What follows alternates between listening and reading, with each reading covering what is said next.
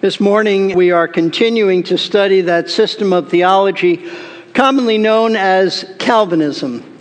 Having already examined in some detail the teachings of the first 2 points of Calvinism, total depravity and unconditional election, we're now ready to look at the next point, the third point of this system of theology, which in keeping with the acrostic tulip is represented by the letter L, which stands for limited atonement. Now, quite frankly, the doctrine of limited atonement is the most controversial of all the 5 points of Calvinism, even amongst those who would label themselves Calvinists. In fact, there are many Christians who would claim to be Calvinists, but who do not accept the doctrine of limited atonement, and therefore they prefer to call themselves 4-point Calvinists as opposed to 5-point Calvinists. And among those who do finally come to embrace all of the 5 points of Calvinism, the doctrine of limited atonement is usually the last one that they have come to accept. Now, at this point, some of you may be wondering, what in the world is he talking about? We don't even know what limited atonement means, so how do we know if we believe it or not? And so without any further delay, let me introduce you to the doctrine of limited atonement by approaching it in much the same way we have approached the other previous 2 points of Calvinism, and that is by asking certain probing questions. First one being this: what is meant by the term limited atonement? That's the right place to begin. What's meant by the term limited atonement? Now, right off the bat, some people might be naturally suspicious of this doctrine, even if you don't know what it's about, simply because of its name, limited atonement. You see, anytime you put the word limited with the word atonement, it sounds as if it's teaching that somehow limits or weakens the value of Christ's atoning death on the cross. But I can assure you that's not at all what Calvinists mean by limited atonement. No one who believes in the doctrine of limited atonement feels that there is anything at all deficient in Christ's sacrificial death. And so to avoid any unnecessary misunderstandings about its meaning, some Calvinists then prefer to call this doctrine by another name. They refer to it either as definite atonement, or sometimes it's known as particular redemption, because both of these expressions do reflect more accurately the real meaning of this teaching. And I agree. But for the sake of following the acrostic tulip, which I've been using throughout this series and will continue to use, I'll refer to this teaching today as limited atonement. So what exactly do Calvinists mean when they speak of limited atonement? Well, this teaching really boils down to one primary question. The question being, for whom was the atonement of Christ? For whom was the atonement of Christ made for? In other words, for whom did Jesus die? Did he die only for the elect, or did he die for the whole world, meaning every single individual in the world? You see, those who believe in limited atonement say that when Jesus died on the cross, he was paying only for the sins of the elect and not anyone else's sins, which makes it then the extent of the atonement being limited and restricted to his sheep, his people, and thus the name limited atonement. Now, I realize that if you have never heard of this teaching before that limits the atonement of Jesus to the elect, then it must sound to you very foreign. Because the vast majority of evangelicals and the vast majority of evangelical churches today preach, teach, and believe that Christ died for the sins of every single person who has ever lived, for those who presently are alive today, and for all those who will be alive at some point in the future. In other words, they say that Christ died for the sins of the whole world, the entire world, by which they mean every single person in the world, without exception. Dr. James Montgomery Boyce summed up in his book, it's a very good book. If you want to read it, I highly recommend it. It's called Doctrines of Grace. He summed up how Christ's atonement is viewed by various groups today within the sphere of Christendom. And in doing so, Dr. Boyce has defined the basic difference. He's nailed down the basic difference between those who are non-Calvinistic in their theology and those who are Calvinistic in their theology in terms of who they believe Jesus died for. Here's what Dr. Boyce wrote. He said, when we speak of particular redemption, by that he means limited atonement, we have to acknowledge that Reformed thinkers, by which he means Calvinists, occupy a minority position within Christendom today, though that was not always true in church history. We believe that the doctrine is biblical, but we recognize that large segments of today's church see things differently. The opposite view to particular redemption is universal redemption. And if one asks informed Roman Catholics, knowledgeable members of the Greek Orthodox or Russian Orthodox communities, or even Orthodox Lutherans, they will say that this is what they believe. These people all believe that Jesus died for all men and women, and that the only thing that keeps them from the benefits of his death is their unbelief or lack of faith. Those who hold to the Reformed position affirm that Jesus died for a select number of people, those whom the Father specifically had given him, that his atonement accomplished their salvation, and therefore that all of these are certain to be saved. End of quote. So according to Dr. Boyce, the basic difference then between non-Calvinists and Calvinists concerning their view of the atonement is that non-Calvinists believe that Christ paid for the sins of everyone, and that it is only the unbelief of an individual that prevents him or her from experiencing the salvation benefits of his death. While Calvinists, on the other hand, believe that Christ died only for the elect, and that his death actually accomplished or achieved their redemption, and therefore they are certain to experience salvation.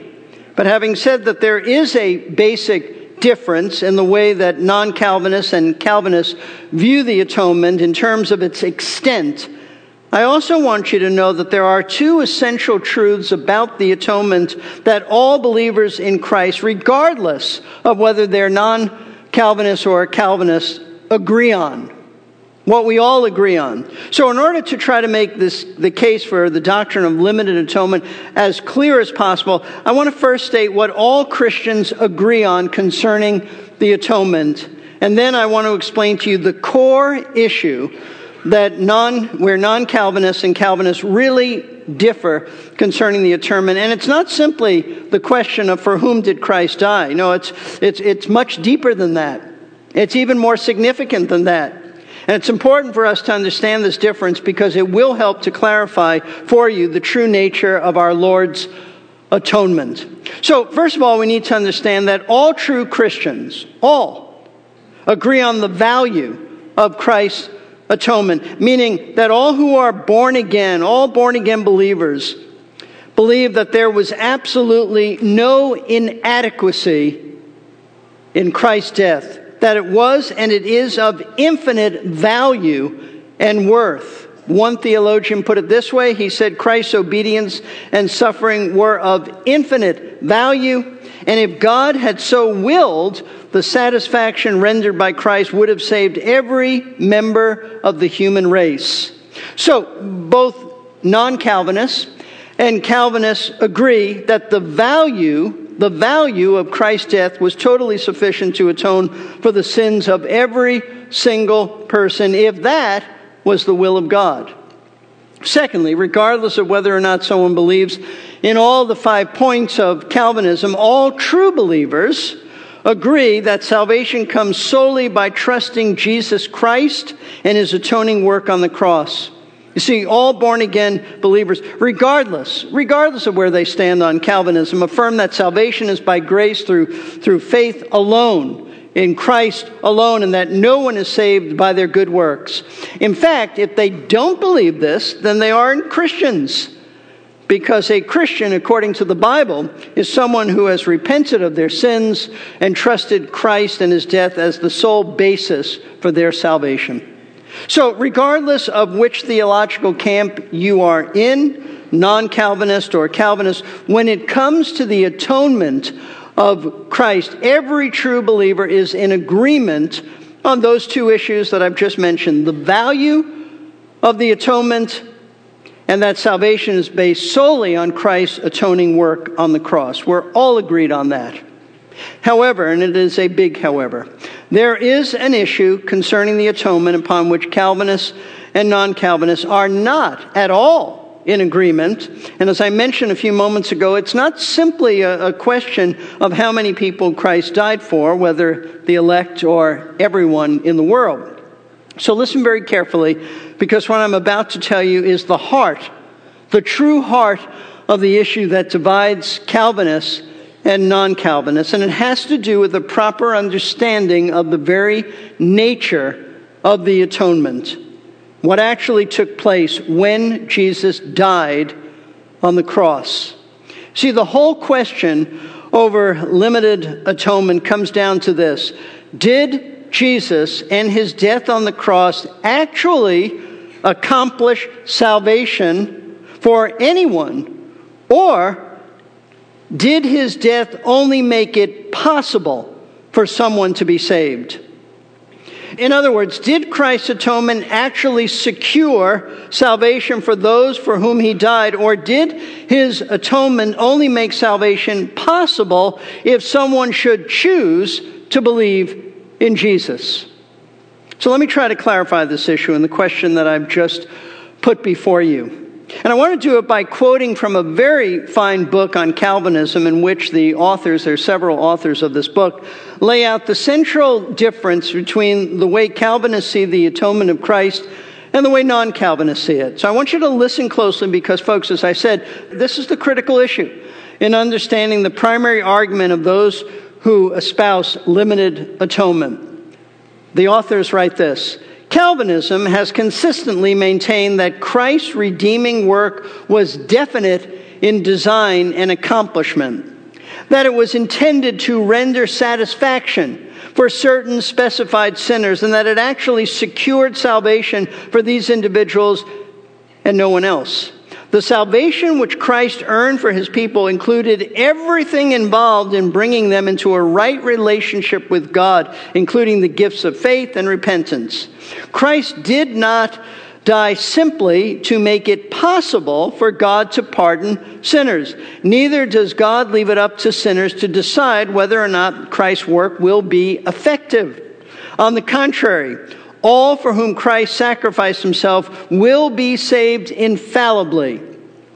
Redemption, therefore, was designed to bring to pass God's purpose of election. Non-Calvinists hold that Christ's saving work was designed to make possible the salvation of all men on the condition that they believe, but that Christ's death in itself did not actually secure or guarantee salvation for anyone. Since not all men will be saved as the result of Christ's redeeming work, a limitation must be admitted. Either the atonement was limited in that it was designed to secure salvation for certain sinners but not for others, which is what Calvinists believe, or it was limited in that it was not intended to secure salvation for any, but was designed only to make it possible for God to pardon sinners on the condition that they believe, which is what non-Calvinists hold to. In other words, one must limit its design either in its extent, meaning it was not intended for all, or in its effectiveness, meaning that it did not actually secure salvation for anyone. Now, I want you to notice the specific words that these authors use in describing how Calvinists view the atonement. They used words like definite in design and accomplishment. They use words intended to render satisfaction. They've used the word secured salvation. You see, these words are highly significant. In fact, they're critical because they reveal what lies at the heart of the difference between Calvinists and non-Calvinists in their view of Christ's atonement. Calvinists believe that when Jesus died, note this, his death actually accomplished salvation for those for whom he died, rather than make it only possible for someone to be saved. Now, I hope you see the difference. Calvinists believed that Christ's death did actually redeem us, that his death did actually reconcile us, that his death was a real atonement for our sins, that his sacrifice did actually satisfy the wrath of God. But the alternative to this view of the atonement is the non-Calvinist view that Christ's death wasn't an actual redemption, or an actual reconciliation, or an actual atonement, or an actual satisfaction of the wrath of God, but rather that his death only made, note this, only made redemption, reconciliation, atonement, and satisfaction possible, depending upon if a sinner repents of his sin and believes in Jesus. If they do, then and only then does Christ's work on the cross become effective. Now, I want us to think this thing through, because as I said a few moments ago, this is really the heart, the core of the matter concerning limited atonement. This is it.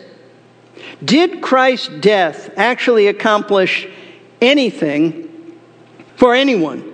Or did it merely make it possible to accomplish something if someone should choose to accept Christ? Here's another way to put it. Was Christ's death a real substitutionary atonement so that it actually saved people by what it accomplished on the cross? Or was it a theoretical substitutionary atonement dependent upon the will of man to make it successful? And let me explain what's behind all this talk about Christ securing salvation or making salvation only possible by I want to ask you to think with me, to consider the meaning of certain terms, certain words, certain concepts that the Bible uses in connection with the death of Christ. You see, either these terms, these words, these concepts explain what was actually accomplished by Christ's death, or we have to redefine these words, these concepts, these terms, and thus conclude that Christ's death did not accomplish what Scripture says it accomplished. So let's take, for example, the word redemption, a great New Testament word. It essentially means to purchase something or to buy something back. And in the context of the cross of Christ, it's used to speak of his death purchasing us, buying us back from the bondage of sin and slavery so that we might be indeed set free. So, for example, we read in Galatians chapter 3, verse 13, Christ redeemed us from the curse of the law, having become a curse for us. Revelation chapter 5, verse 9, you were slain and purchased for God with your blood, men from every tribe and tongue and people and nation.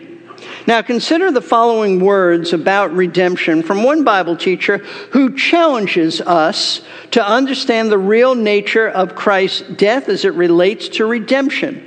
Here's what he writes. He says, now let's ask the question, what kind of redemption would it be in which the death of Jesus only makes redemption possible, and in which, as a result, some of those for whom he died are still in bondage? Imagine that a friend of yours is in trouble with the law and has been taken to jail. He's arraigned before a judge and the bail is set. He has no money, but you hear of his plight and immediately take money down to the courthouse to bail him out. You appear before the judge, pay the bail price, and go home. Your wife asks, where's your friend? He's in prison, you say. In prison, she asks. But didn't you take the bail money down there? Yes, you say. I paid the money to redeem him, but he's still in prison. I didn't actually bring him out. What kind of redemption would that be? If there is a real redemption, then the person who has been redeemed must be set free. When the Bible says that Jesus redeemed us by his death on the cross, that redemption must be an effective redemption, and those who have been redeemed must be actual beneficiaries of it. See, folks, as I said, this is the primary argument for the doctrine of limited atonement, that Christ's death actually accomplished what the Bible says it accomplished. So that when Scripture says that Christ's death was a redeeming death, it means exactly that. that it was an effective redemption that will, with absolute certainty, guaranteed, be experienced by those for whom Christ died, meaning the elect. Otherwise, you really have no redemption at all, but only a death that is, note this, potentially redemptive, because it's at the mercy of man's decision as to whether or not he chooses to accept Christ's death and therefore make his death redemptive. See, it all comes down to this. Either Christ's death accomplished what the Bible says it accomplished, or else it just didn't. This basic principle holds true then for all of those terms that the Bible, the New Testament, uses to explain the meaning of the death of Christ. Redemption, propitiation, reconciliation, atonement, etc. If we're going to take language at face value, and that's all you can do, we can't be making up the meanings of words. If we're going to take language at face value and believe the actual meaning of these terms, then we have to conclude that Christ's death on the cross really did accomplish what God says it accomplished. That is to say that Jesus didn't come to merely make redemption possible, or propitiation possible, or reconciliation possible, or atonement possible, if only people choose to accept Christ's sacrifice. No, he came to redeem his people. He came to reconcile his people. He came to be the propitiation for the sins of his people. He came to atone for the sins of his people. I want you to understand, as I've said, this is the heart of the argument for the doctrine of limited atonement, that God's design and God's intention for the cross of his Son was to accomplish all that was necessary to save the elect by bearing their sins, and only their sins, so that they would be guaranteed salvation. You see, this is why some Calvinists prefer to call this doctrine definite atonement or particular redemption, because this reflects more accurately the view that Christ's atonement had a definite purpose in mind, which was to save and redeem a particular group of people, his elect. No one understood this better. No one expressed this issue more clearly, and I might add, interestingly, than Charles Spurgeon. Here's what Spurgeon said. We're often told that we, by we he means Calvinists, that we limit the atonement of Christ because we say that Christ has not made a satisfaction for all men, or all men would be saved. Now, our reply to this is that, on the other hand, our opponents limit it. We don't. The non-Calvinists say Christ died for all men. Ask them what they mean by it. Did Christ die so as to secure the salvation of all men? They say, no, certainly not. We ask them the next question. Did Christ die so as to secure the salvation of any man in particular? They answer, no. They're obliged to admit this if they are consistent. They say, no, Christ has died that any man may be saved if, and then they follow certain conditions of salvation. Now, who is it that limits the death of Christ? Why, you. You say that Christ did not die so as to infallibly secure the salvation of anybody. We beg your pardon. When you say we limit Christ's death, we say, no, my dear sir, it is you that do it. We say Christ so died that he infallibly secured the salvation of a multitude that no man can number, who through Christ's death not only may be saved, but are saved, must be saved, and cannot by any possibility run the hazard of being anything but saved. You're welcome to your atonement. You may keep it. We will never renounce ours for the sake of it. Strong words from Mr. Spurgeon. Now, folks, what I've just gone over, it answers the question, what is the meaning of limited atonement? It simply means that Christ's death accomplished salvation for the elect. That's what it means. And now we move on to a second question concerning limited atonement. And the question is this, and it's an important one. Does the Bible actually teach this? Does the Bible actually teach the doctrine of limited atonement? It's one thing to define it. It's another thing to go to the Scripture, which is our authority, and see if it teaches this. Now, the Bible is loaded, absolutely loaded with statements that declare that Jesus died for his people and that his death was effective and that it accomplished salvation for those it was intended to save. However, in all fairness, it has to be admitted that these statements in Scripture, they don't explicitly say that he died only for his people, but frankly, it doesn't have to explicitly state this, because that's the obvious implication of all of these statements. You see, God specifically names his people. His people as the recipients of his grace and salvation in order to convey that he has a special love, a special relationship that applies to them that doesn't apply to others. So let me illustrate what I mean. If a husband says to his wife, I love my wife, or if a husband just says, I love my wife, he doesn't have to say that he loves her in a way that doesn't apply to other women. It's simply implied. It's simply understood by his statement that he loves her.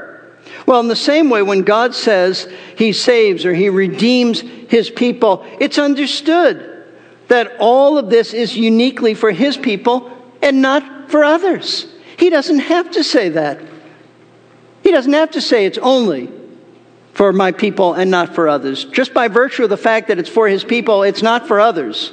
So consider the following verses in which the Lord tells us that he actually accomplished salvation for his people. That great passage in Matthew chapter 1, verse 21, where the angel Gabriel says, she will bear a son, and you shall call his name Jesus, for he will save his people from their sins. Not he might save them, not he possibly will save them. He will save his people from their sins. Now notice that God says that Jesus will save his people. Not that he'll make salvation possible, or that he'll make people savable, if only they believe. He will, with absolute certainty, save his people from their sins. Why? Because he actually paid the price for their sins and was punished in their place. Again, John chapter 10, verse 11, I read this earlier. I am the good shepherd. The good shepherd lays down his life for his sheep. Now in this verse, Jesus specifically says that it is his sheep for whom he lays his life down for. Now someone may object to using these verses to defend limited atonement because Jesus didn't say that he dies only for his sheep. But as I said, he doesn't need to say that because it's the obvious point of this verse. He is arguing that there is a distinction between those who are his sheep for whom he will die and those who are not his sheep, meaning unbelievers, for whom he will not die. In fact, if you look just a few verses down the page in John chapter 10, verse 26, you'll see this where Jesus says, but you do not believe because what? You're not of my sheep. These aren't his sheep for whom he'll lay his life down for. He said that. These are unbelievers who will remain unbelievers, and the reason they will not believe is because they are not his sheep. You see, his sheep all come to him.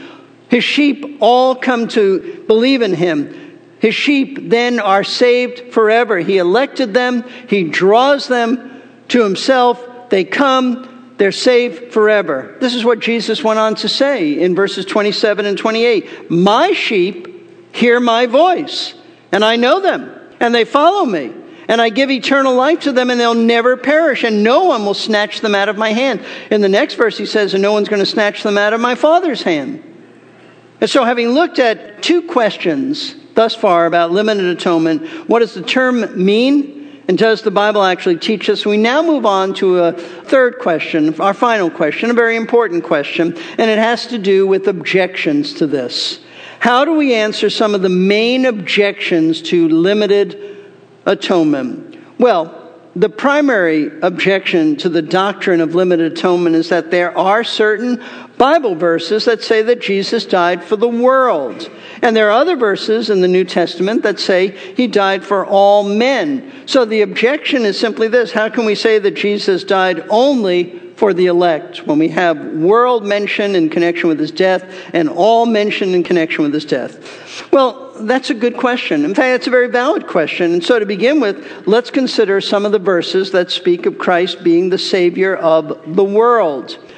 John chapter 1, verse 29, said by none other than John the Baptist, behold, the Lamb of God who takes away the sins of the world. Then there's the most famous verse in all the Bible, John 3:16, for God so loved the world that he gave his only begotten Son, that whoever believes in him shall not perish, but have eternal life. 1 John 4, verse 14. We have seen and testify that the Father has sent the Son to be the Savior of the world. And there just are a number of other places in the New Testament that say essentially the same thing, that Christ and his death are in relation to the world. So how can we say that Jesus died only for the elect when we have all of these verses that speak of his death as being for the world? How do we answer this? Well, first of all, it's important to understand that every time the word world is used in the Bible, it doesn't necessarily mean every single person of the human race. People assume it means that, but it doesn't. You see, the word world has a number of different meanings in the New Testament, depending on how the biblical writer used the word, and the context always determines how the biblical writer used it. Context determines how a word is used. For example, sometimes the word world is used to speak of the created universe. Paul used it that way in Acts chapter 17, verse 24, when he said, the God who made the world and all things in it. He was speaking to the Athenian philosophers. And there he's speaking of the universe, the God who made the world, the universe, and all things in it. Other times, world is used to speak of, not of the entire created universe, but only of the earth, in the sense of the planet that we live on. In John 13, verse 1, it's used that way. Now, before the feast of the Passover, Jesus, knowing that his hour had come, that he would depart out of this world. World can mean the entire physical universe or just the earth, and that's what Jesus was saying here. I'm departing from this earth. I'm going back to glory. I'm going to heaven. I'm leaving the earth. At other times, the word world is used by the writers of Scripture to speak of the evil system of society. In other words, the wicked and rebellious spirit of the age, or the evil culture that we live in. Paul used it that way in Romans 12:2, and be not conformed to this world, the spirit of the age, the evil system of society. But at other times, the word world is used to speak of the world of people in the sense of mankind in general from all walks of life, and not every single individual. You see, one of the major issues facing the early church was the thinking on the part of some that salvation was only for the Jewish people. So Bible writers went to great lengths to dispel that view by stressing that Christ died for all kinds of individuals from amongst the world of sinners. Jews, Gentiles, Romans, Greeks, rich, poor, free, slave, men, women, barbarians, on and on it goes. But note this, they never intended by using the term world to mean every single individual without exception. For example, look at Romans. This is important. Romans chapter 11, starting at verse 11. Paul writes, I say then, they did not stumble so as to fall, did they? He's talking about Israel. Israel stumbled in that they rejected Jesus as Messiah, but he said they didn't stumble so as to fall permanently, did they? They just got tripped up. It's just temporary. He says, may it never be. It's not a permanent stumbling in the sense that God has set them aside forever. But by their transgression, meaning their unbelief, salvation has come to the Gentiles to make them jealous. Verse 12. Now, if their transgression is riches, note this, for the world, and their failure is riches for the Gentiles, how much more will their fulfillment be? Verse 15, for if their rejection is the reconciliation of the world, what will their acceptance be but life from the dead? Now in these verses, Paul uses the word world to speak of, note this, the world of Gentiles. Gentiles in contrast to the Jewish people. He's teaching that Israel's temporary stumbling has resulted in people being saved amongst the Gentile world. And notice once again, verse 15, because here Paul speaks of Israel's present rejection of Christ, resulting in, he says, the reconciliation of the world. Now think about this. The apostle can't possibly mean by speaking of the reconciliation of the world that every single human being in the world is going to be saved due to Israel's rejection, their rejection of Christ. Of course not. He simply means that Israel's rejection of their Messiah has and will result in some Gentiles being saved out of the world of unbelieving Gentiles. Now, the one verse that those who reject Calvinism love to point to in objecting to limited atonement is John 3:16. As I said, the most well-known verse in all the Bible. For God so loved the world that he gave his only begotten Son, that whoever believes in him shall not perish, but have eternal or everlasting life. And they love to point out this verse because it is assumed that this verse means that God gave his Son, the Lord Jesus, to die for every single person without exception in the world. But is that what John 3:16 is saying? No, it's not. The point of John 3:16 is the same point that the Apostle John makes throughout his gospel account, of which John 3:16 is part of. That Jesus isn't simply the Savior for Jewish sinners, but he's the Savior for sinners from amongst the people of the world. This is why John includes in his gospel account the story of our Lord's conversation with a Samaritan woman. She wasn't Jewish. She was a Samaritan, a non-Jew, and concludes this story by having the people of her village make an important statement about Christ's relationship with those outside of the Jewish community. Here's what we read in John chapter 4, verses 41 and 42. Many more believed of his word. It means many more of the Samaritans believed of his word. And they were saying to the woman, it's no longer because of what you said that we believe, for we have heard for ourselves and know that this one is indeed the Savior of the world. This is precisely why only John the Apostle tells us, includes in his gospel account the statement by John the Baptist referring to Jesus as the Lamb of God who takes away the sins not simply of Jewish people, but of the world. So then what does John 3:16 mean?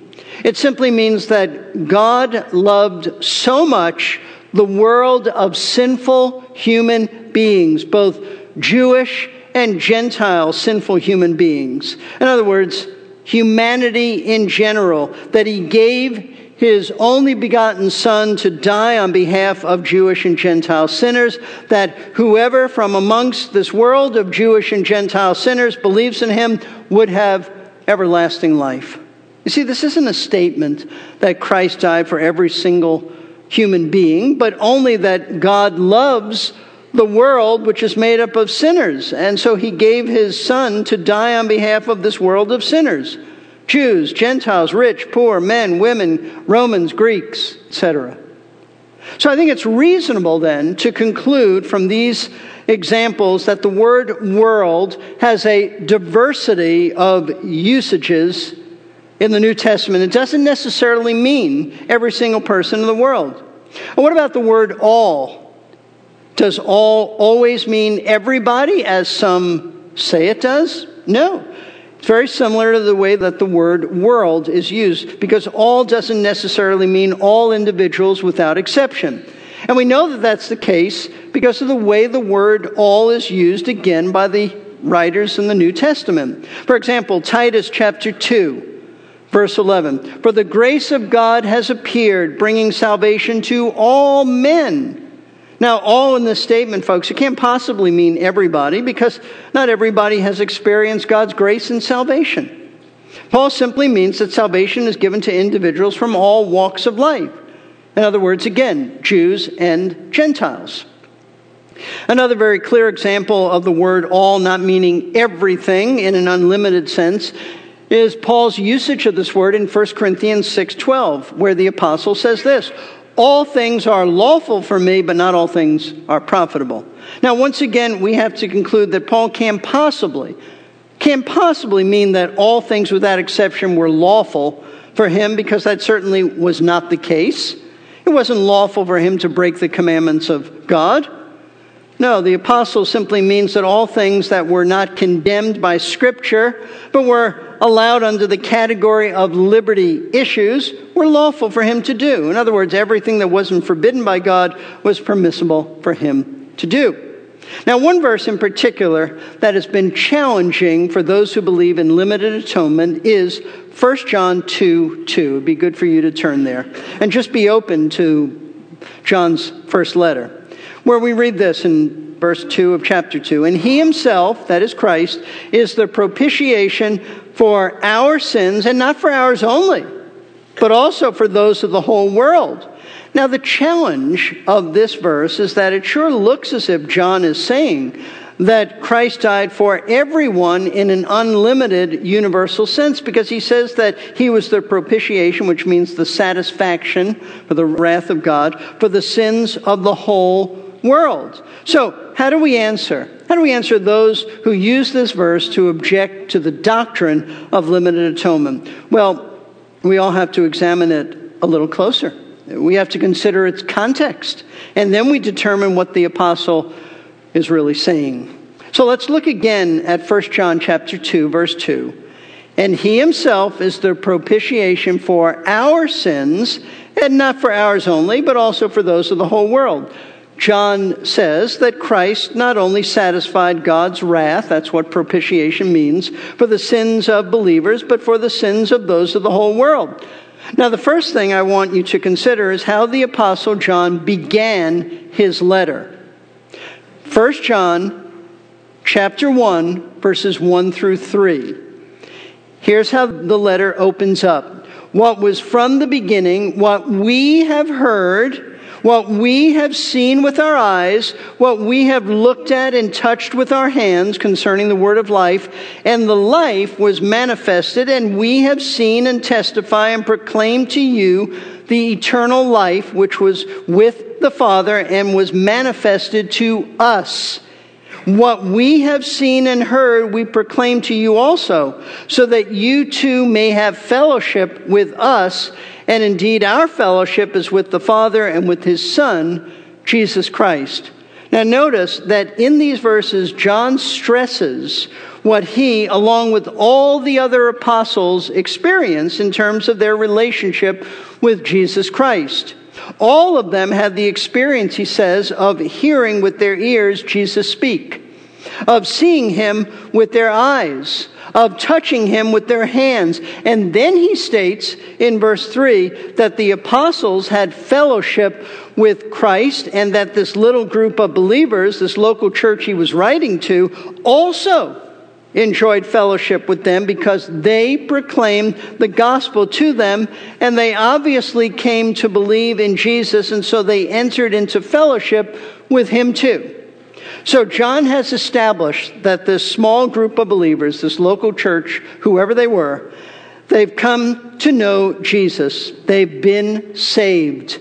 Now, in light of the fact that John has just focused on the apostles and this church's personal experience with Christ, it would appear then that what he is saying just a few verses later in chapter 2, verse 2, when he writes that Christ is the propitiation for our sins and not for ours only, but also for the sins of the whole world, is this: that Christ's death didn't simply satisfy the wrath of God for the band of apostles who saw and heard Christ, and for those at this local church who believed in Christ through the apostles' personal testimony, but Christ also satisfied the wrath of God for all those from fallen humanity who, down through the ages, he would draw to himself for salvation. In other words, he's saying that Christ didn't simply die for those believers in that day who were alive, but he also died for others who would be born into this world and would believe in Jesus too. Now, hopefully, what we've covered thus far has been helpful to you in satisfying some of the questions that you may have had concerning this doctrine of limited atonement. But listen, and listen closely.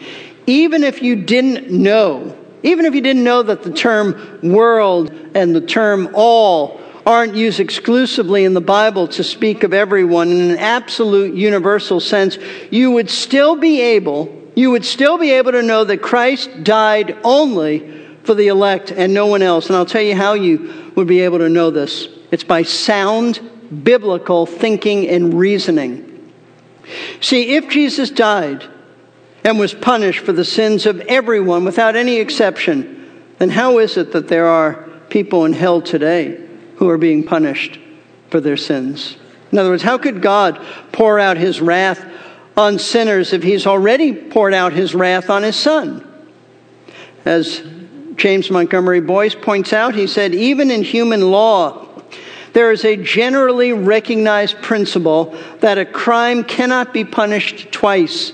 Legal statutes pertaining to double jeopardy prohibit what lawyers call multiple penalty. If a person is sentenced to 10 years in prison for a crime and then serves his time, he's entitled to go out as a free man. No one can send him back to prison and make him pay for his crime again.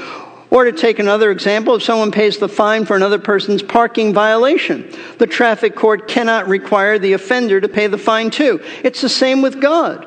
God does not punish a sin twice. Therefore, if sin was actually punished in the person of Christ by his dying for it, God cannot also punish the sinner for the same crime.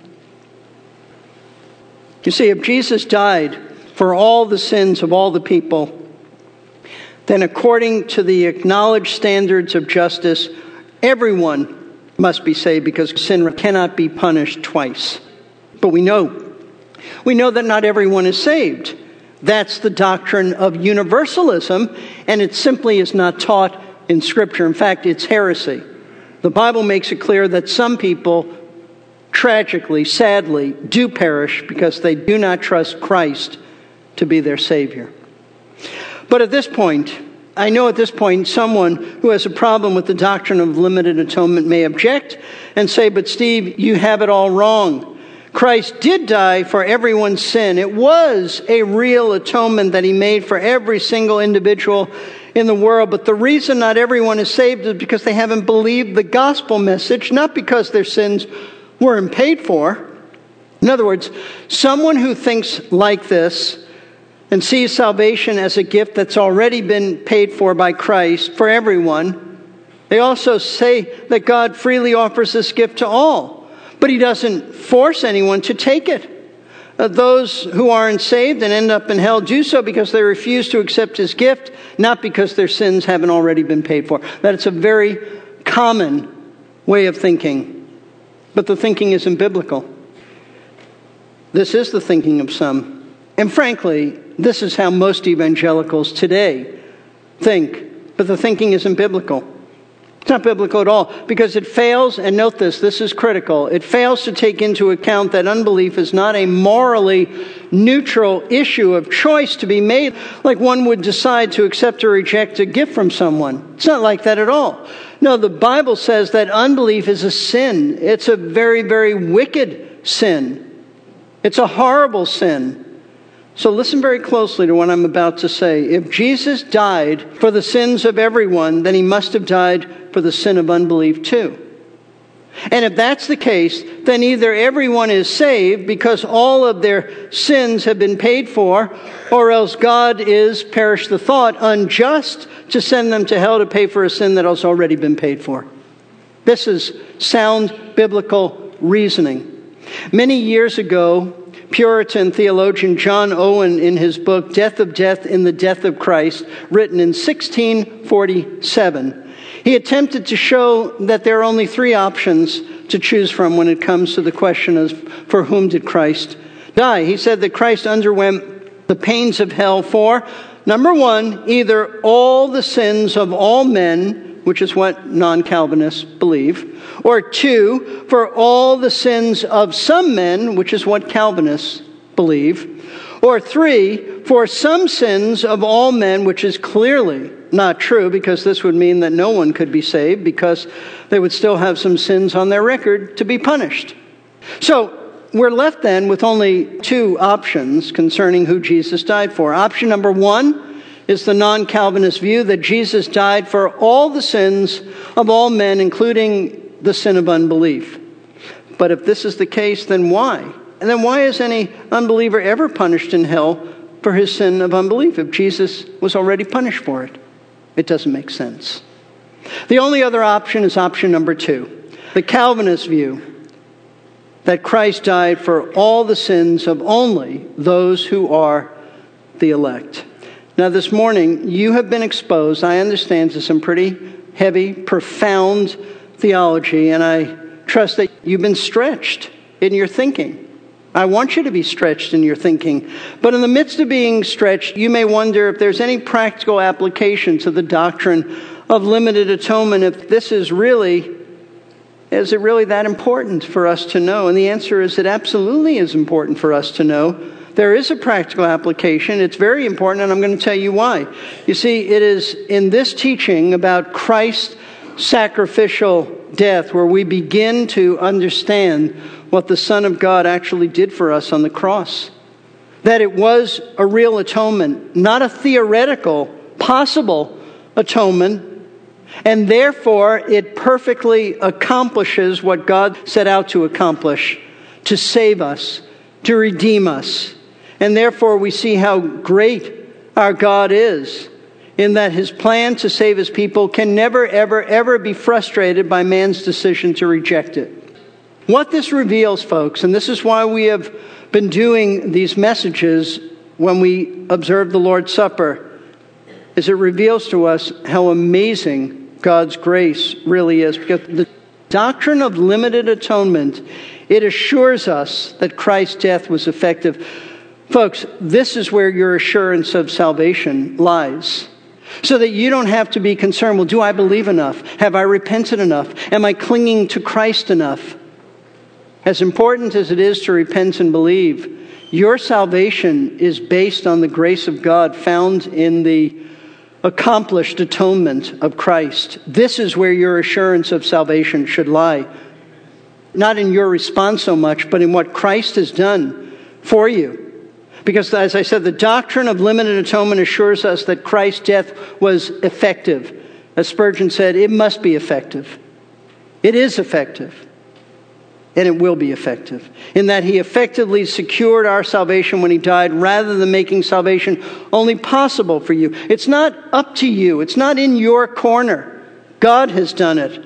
It's not based on if you choose to believe on him. He set his affection upon you, chose you, as depraved as you were, as depraved as all of us were, and Christ died for our total depravity. In other words, the doctrine of limited atonement, it exalts the Lord by pointing us to the work of Christ on the cross that provided a definite redemption for us. Not a possible redemption, a cross that really redeems rather than makes us redeemable. This is what our God has done for his people, and ought to evoke from us the deepest praise, the deepest worship, the deepest adoration, because he alone gets the credit. For by grace are you saved through faith, and that not of yourselves. It is the gift of God, not of works, lest we would boast. There is no boasting. He gets the credit for our salvation, not us. If you know the Savior, then you are one of his sheep for whom he laid down his life. So praise him, adore him, worship him for what he's done for you.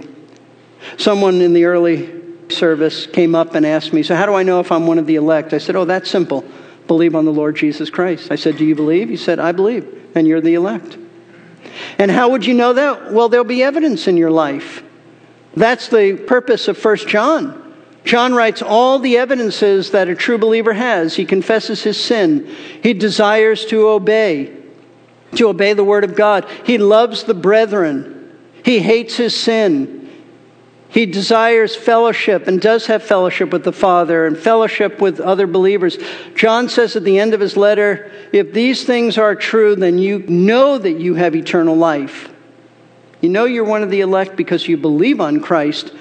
And once you believe upon him, your life will take on these evidences. As I said to this gentleman this morning, I said, do you think an unbeliever desires to obey the word of God? Of course not.